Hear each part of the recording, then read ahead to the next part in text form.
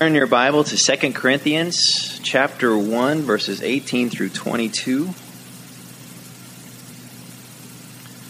2 Corinthians chapter 1, verses 18 through 22.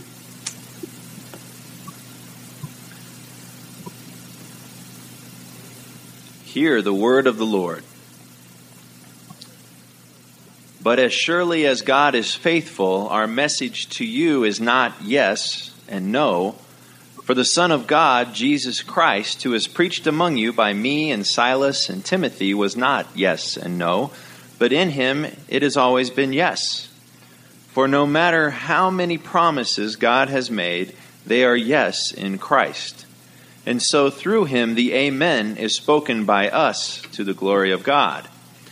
Now it is God who makes both us and you stand firm in Christ.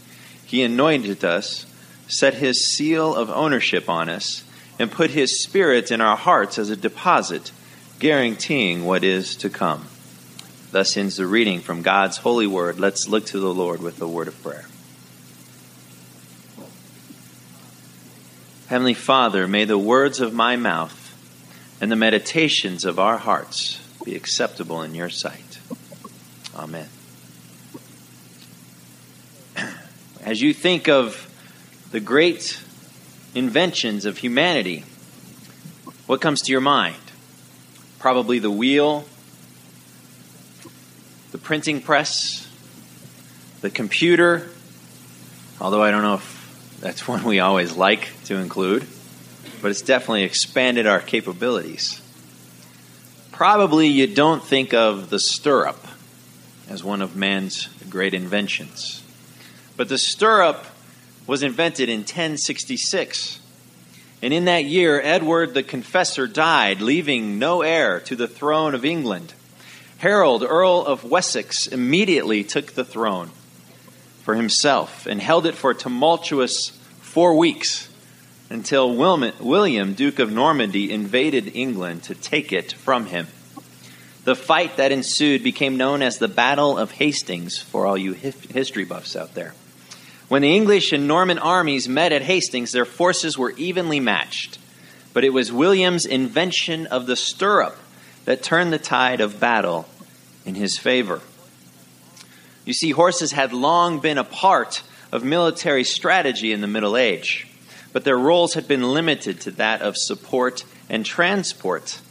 In battle, it was known that a fully clothed knight would just easily be toppled from the horse. There was no way for them to hang on easily. And so without a horse, a knight was harmless and vulnerable. The English therefore prepared to engage the enemy in the traditional style of warfare, hand-to-hand combat. Well, the battle began with an artillery barrage from William's archers and then charged with his infantry. When the English defenses held firm, William unveiled his secret weapon, mounted knights whose feet were secured to their horses with stirrups. From that secure platform, the knights were able to fight with a force previously unknown in military history.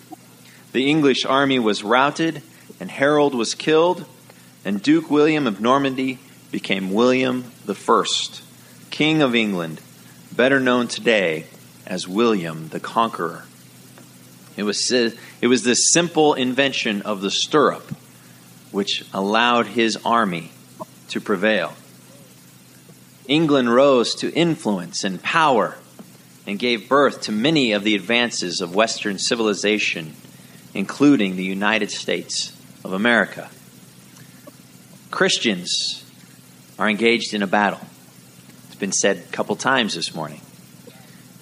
Paul described this battle as not being against flesh and blood, but against powers and principalities of this present darkness. Our battle is against the spiritual realm. And we have at our disposal a great power. A power far greater than that of the stirrup, but one that is just as mighty and just as powerful, and one that turns the tide in the church's favor. That power is the power of the Holy Spirit. As we've been looking at the power of the church the last couple weeks, we've taken a look at prayer, We've taken a look at Jesus Christ. Today we will take a look at the third person of the Trinity, the Holy Spirit.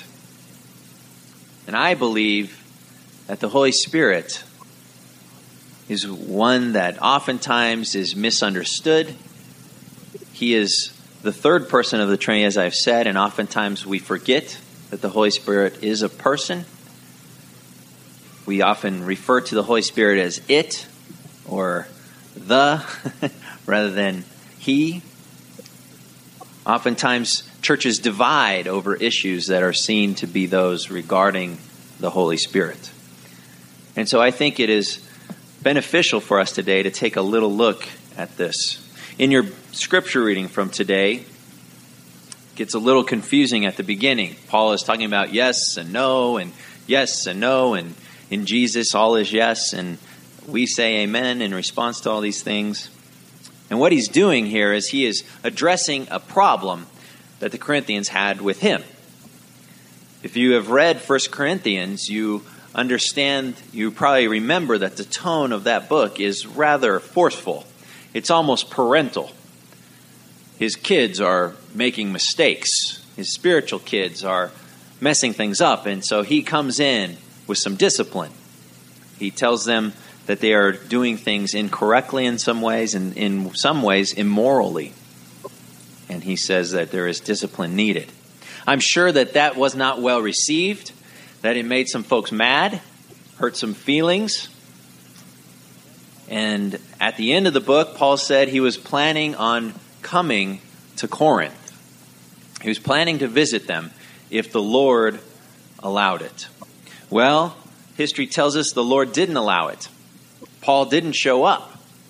And so some of the Corinthians thought, well, Paul's a liar. Paul doesn't do what he says he will do. I'm sure it was probably some of those who had their feathers a little ruffled by some of his stern remarks in the first book. And later in 2 Corinthians, we see that there are some false teachers that have come into the church in Corinth. But these people accuse Paul of being a liar, of saying one thing but not doing it, saying one thing and doing another. And Paul is defending himself. And some have even gone as far as to say that anything Paul says is untrustworthy, that we cannot trust even the gospel itself that Paul has proclaimed. And Paul says this is nonsense. Paul is saying here that all I have told you regarding Jesus Christ, God, Holy Spirit, is true. But as surely as God is faithful, our message to you is not yes and no. For the Son of God, Jesus Christ, who was preached among you by me and Silas and Timothy, was not yes and no, but in him has always been yes. The gospel is true, is what Paul is saying. Now, when we find out the gospel, when we are introduced to the gospel message that Jesus Christ loves you and he has died on a cross for your sins so that you might be a friend with God, we have an opportunity for response. And this passage says that for no matter how many promises God has made, they are yes in Christ. And so through him, the amen is spoken by us. The word amen that we often throw at the end of a prayer, it means let it be true or let it be so. It's kind of like Captain Picard on Star Trek, The New Generation, when they decide a course of action and he says, let it be so, make it so. That's what we're affirming and saying at the end of our prayer is, Lord, let this all be true. Let this come to pass. Make this so. And so if you hear the gospel and you respond with an amen, let it be so, let this be true, you are affirming that I believe the gospel. I believe what Jesus Christ has done for me on the cross, and I accept that through faith in Jesus Christ. And if you do, if you say amen to the gospel, then there are three things that occur to you that this passage tells us about. There are three things that occur that the Holy Spirit does, that God and the Holy Spirit do for you. The first is this: God anoints each believer with the Holy Spirit. God anoints each believer with the Holy Spirit. It's fun because in the Greek, in this sentence in verse 21. Now it is God who makes both us and you stand firm in Christ. He anointed us. In Greek, Christ and anoint are the same word. Anoint and Christ are the same. Christos.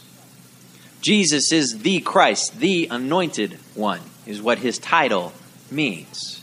And the Holy Spirit, God, through the Holy Spirit, anoints us. We become anointed ones through the work of the Holy Spirit. This happens at the moment of belief. It happens when you trust Jesus Christ as your Lord and Savior. You are anointed with the Holy Spirit. If you remember your Old Testament stories where David was anointed as king of Israel, or Saul before him was anointed as king of Israel. Prophets were anointed. The idea of anointing was they were set apart by God for work, that of kingship or priesthood. Today, those who believe in Jesus Christ, we all are anointed by the Holy Spirit. We are all set apart by God. But for what purpose? Well, that's what we had the Purpose of the Church series for. If you don't remember, you can get the tapes. Actually, the reason that this passage gives us is so that we may exalt Christ, so that we may glorify Christ. Oral Hershiser is one of my favorite pitchers. I can never say his last name, so I'll just call him Oral. But baseball season is upon us, and I'm excited. Baseball is my favorite sport. It's not that way with many of our young people today. It's not enough action. There's not enough injuries and hurting people and people flying around, but which I enjoy during football season. But during baseball season, I love to watch baseball. Next few weeks, you'll probably see me around town with my Rockies garb on. I start wearing my Rockies hat and Rockies shirt, and I get excited. And even though we probably won't do well, I'm still going to be excited about it. But Oral Hershiser was one of my favorite pitchers, and he pitched for the Dodgers. And if you remember, he set a great record. He set the record for the most consecutive innings pitched that he didn't give up an earned run. He pitched 59 innings without surrendering an earned run, a major league record. He pitched 24 innings that same year in the postseason for the Dodgers. Game 5 of the World Series, he pitched a complete game shutout. He won the Cy Young Award. He won MVP for the series. He won MVP for the National League. It was fun to watch because during the playoffs, the TV cameras would focus on Oral as he was sitting in the dugout between innings. And they would always see him softly singing a song to himself. No one could make out what the song was, but they saw him singing a song softly to himself. That's a lot of S's. I was lucky to get through that one. On the Johnny Carson show, a few days after they had won the World Series, Carson played the tape, and he asked Oral what everyone in America was wondering, what song were you softly singing to yourself? Well, the audience roared its approval as Oral decided he would sing it. Praise God from whom all blessings flow. Praise him, all creatures here below. Praise him above, ye heavenly hosts. Praise Father, Son, and Holy Ghost. Amen. That was the song Oral would sing to himself, softly, between innings. You see, Oral understood that as a Christian, everything we do is for the praise and glory of Jesus Christ. He understood that even in the midst of winning the Cy Young Award and the 2 MVP awards and the World Series and having great success and setting records, that it all was for the glory of Jesus Christ. He understood that he was anointed by the Holy Spirit as a believer in Jesus Christ to bring glory to Jesus Christ. That was his purpose. That's why he was here. He just happened to be a great pitcher as well. Sometimes we don't understand that. We get it sideways. Sometimes we even get it backwards. We don't understand that our purpose here is to glorify Jesus Christ, and that's why we're anointed by the Holy Spirit. We think we've been anointed by the Holy Spirit so that we can gain and benefit. Actually, it's for God's benefit. It's for God's glory that we are anointed by the Holy Spirit. But that's the first thing that happens at that moment of belief. When you say amen to the gospel of Jesus Christ, you are anointed with the Holy Spirit, and it is an act of God. The second thing that happens to you when you accept Jesus Christ as your Lord and Savior is that the Holy Spirit is a seal of ownership upon you. We see this in verse 21 and verse 22. Now it is God who makes both us and you stand firm in Christ. He anointed us, set his seal of ownership on us. Back then, a seal was created by dripping some wax from a candle onto a document and then pressing a signet ring into that candle wax. And it would create a seal, and it would tell you who wrote this document, who created it. It'd also be used to seal up things that shouldn't be read by others. It would tell you this was written by so-and-so, and you have no business looking at it. Sometimes it would be placed on goods that were sold to assure that they had not been tampered with during the transport. We have many of the same kinds of seals today on our food things because we're worried that someone might place some kind of devious poison in our foods. We often have those little lids that pop open. It's a seal. It lets you know it hasn't been tampered with. Lets you know that you can trust it, that it's protected. Here in the country, we brand cattle.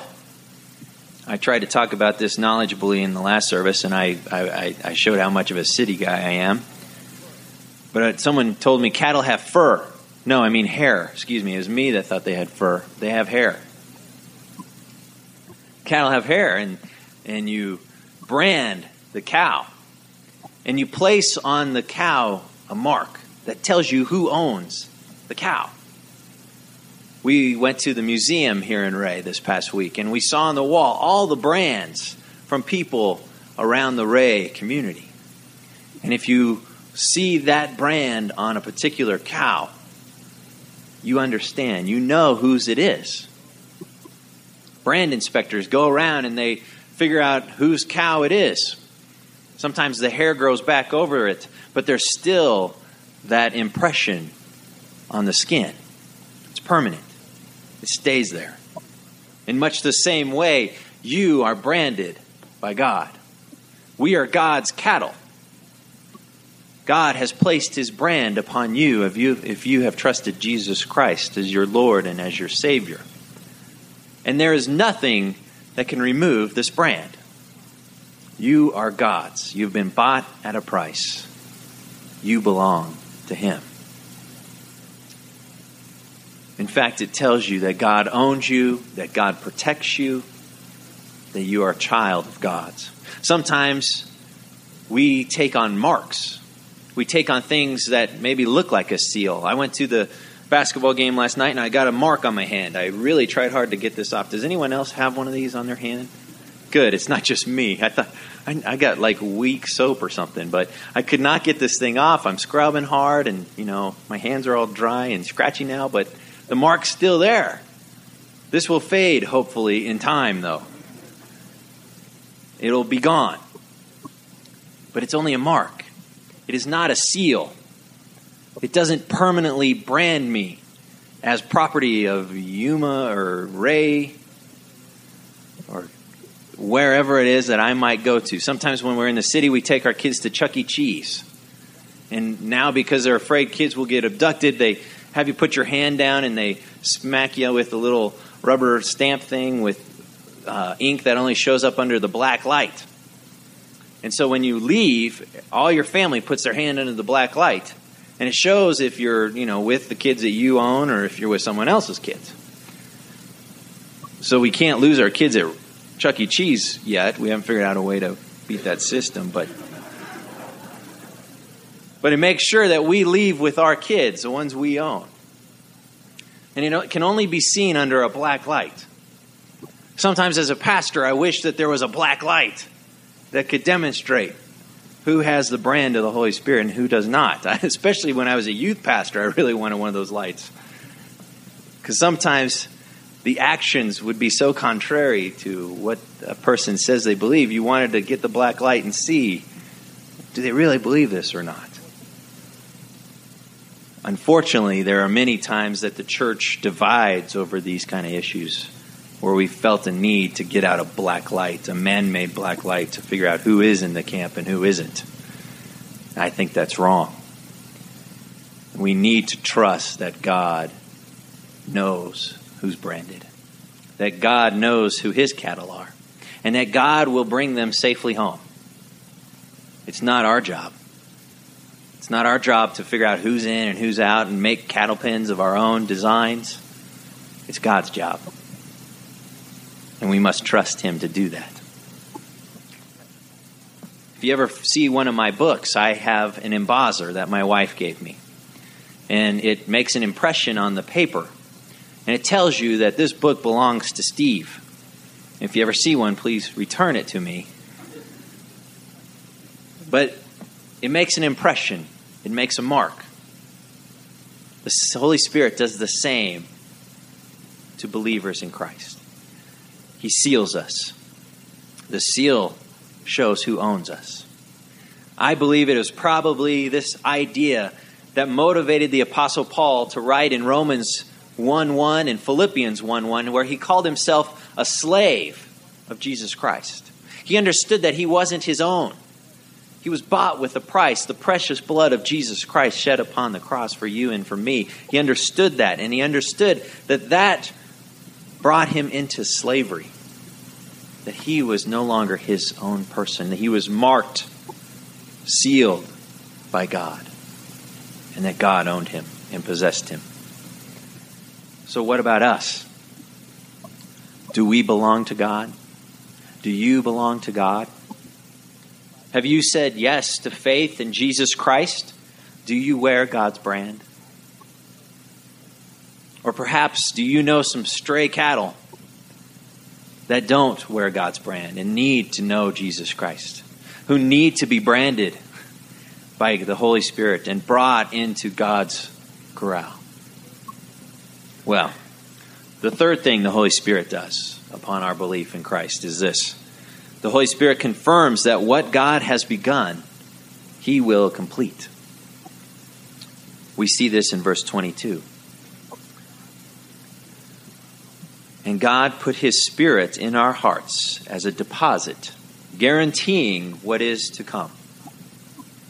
The Holy Spirit is a deposit. It is a first installment. It's earnest money. It's a down payment. It's a guarantee. My wife and I, when we sold our house in Denver before coming here, one of the stipulations for accepting a contract was that someone would hand us a check. They'd give us a check of earnest money. And that money basically said that what you are writing down on paper, what you are saying you will do, you actually will do. And if you don't do this, we get to keep the check. And you have nothing. So in a way, it solidified, it guaranteed that that person was going to go forth with the purchase of our home. God has earnest money as well. His earnest money, his deposit, is the Holy Spirit. And he has invested that in each and every one of us who accept Jesus Christ.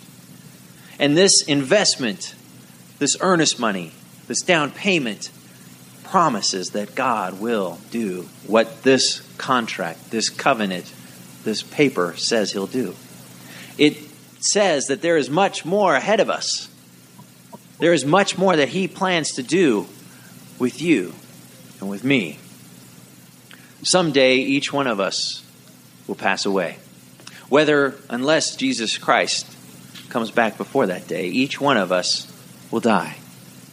And when that occurs, we will see that this was only a shadow of the life to come. We will see that we didn't even experience heaven on earth, that it was far removed from heaven, what we experienced here.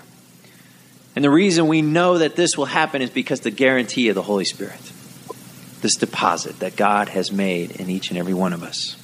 Some of the things that God promises to do for us: make us holy, make us like Jesus Christ, make us his children. These are all guaranteed in the work of the Spirit. This the seal, the anointing, the confirmation, the deposit, none of these can be taken from you. None of them can be earned by you. The only means of receiving this, the only way to do this, the only thing that causes this to happen is belief in Jesus Christ.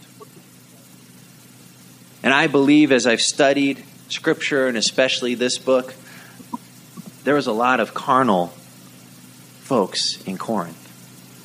And they still were marked by the Spirit. They were still sealed by the Holy Spirit. They were branded as gods. And I believe that even when we turn our back on God, when we do things that are not right, that are sinful, God still holds us in his hand. That he guarantees that he will complete what he has started.